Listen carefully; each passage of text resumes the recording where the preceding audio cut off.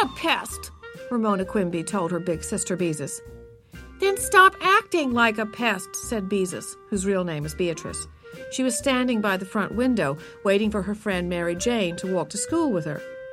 I'm not acting like a pest. I'm singing and skipping, said Ramona, who had only recently learned to skip with both feet. Ramona did not think she was a pest. No matter what others said, she never thought she was a pest. The people who called her a pest were always bigger, and so they could be unfair. Ramona went on with her singing and skipping.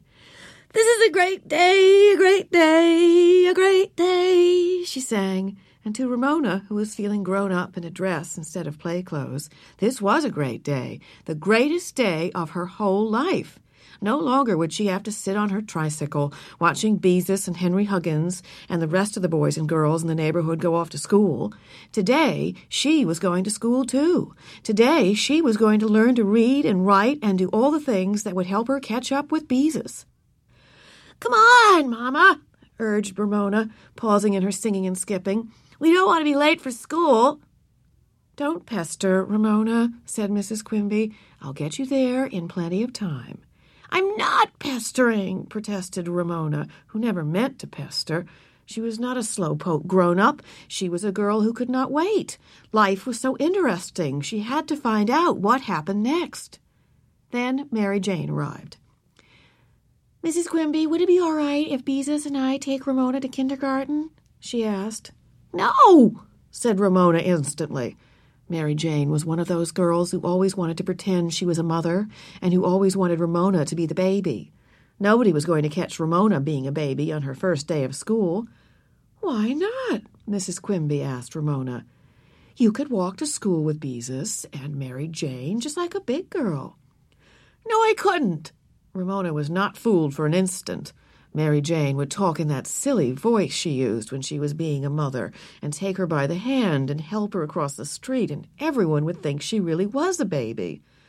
Please, Ramona, coaxed Beezus.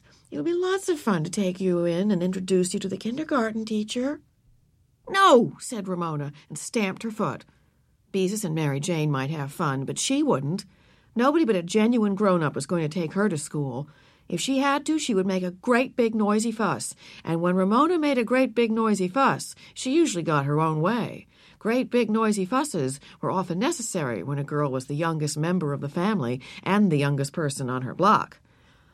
All right, Ramona, said Mrs. Quimby, don't make a great big noisy fuss. If that's the way you feel about it, you don't have to walk with the girls. I'll take you. Hurry, Mama, said Ramona happily as she watched Beezus and Mary Jane go out the door. But when Ramona finally got her mother out of the house, she was disappointed to see one of her mother's friends, Mrs. Kemp, approaching with her son Howie and his little sister Willa Jean, who was riding in a stroller. Hurry, Mama, urged Ramona, not wanting to wait for the Kemps. Because their mothers were friends, she and Howie were expected to get along with one another. Hi there, Mrs. Kemp called out, so of course Ramona's mother had to wait.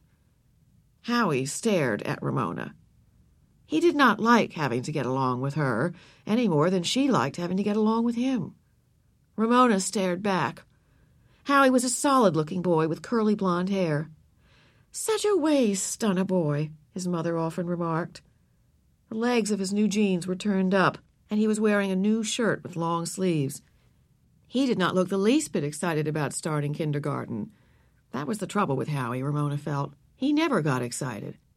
Straight-haired Willa Jean, who was interesting to Ramona because she was so sloppy, blew out a mouthful of wet Zwieback crumbs and laughed at her cleverness. Today my baby leaves me, remarked Mrs. Quimby with a smile as the little group proceeded down Klickitat Street toward Glenwood School.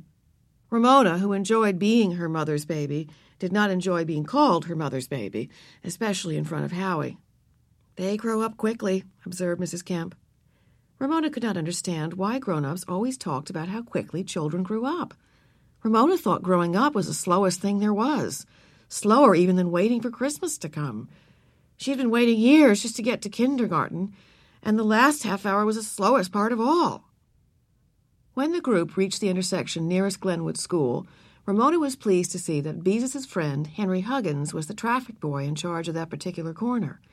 After Henry had led them across the street, Ramona ran off toward the kindergarten, which was a temporary wooden building with its own playground.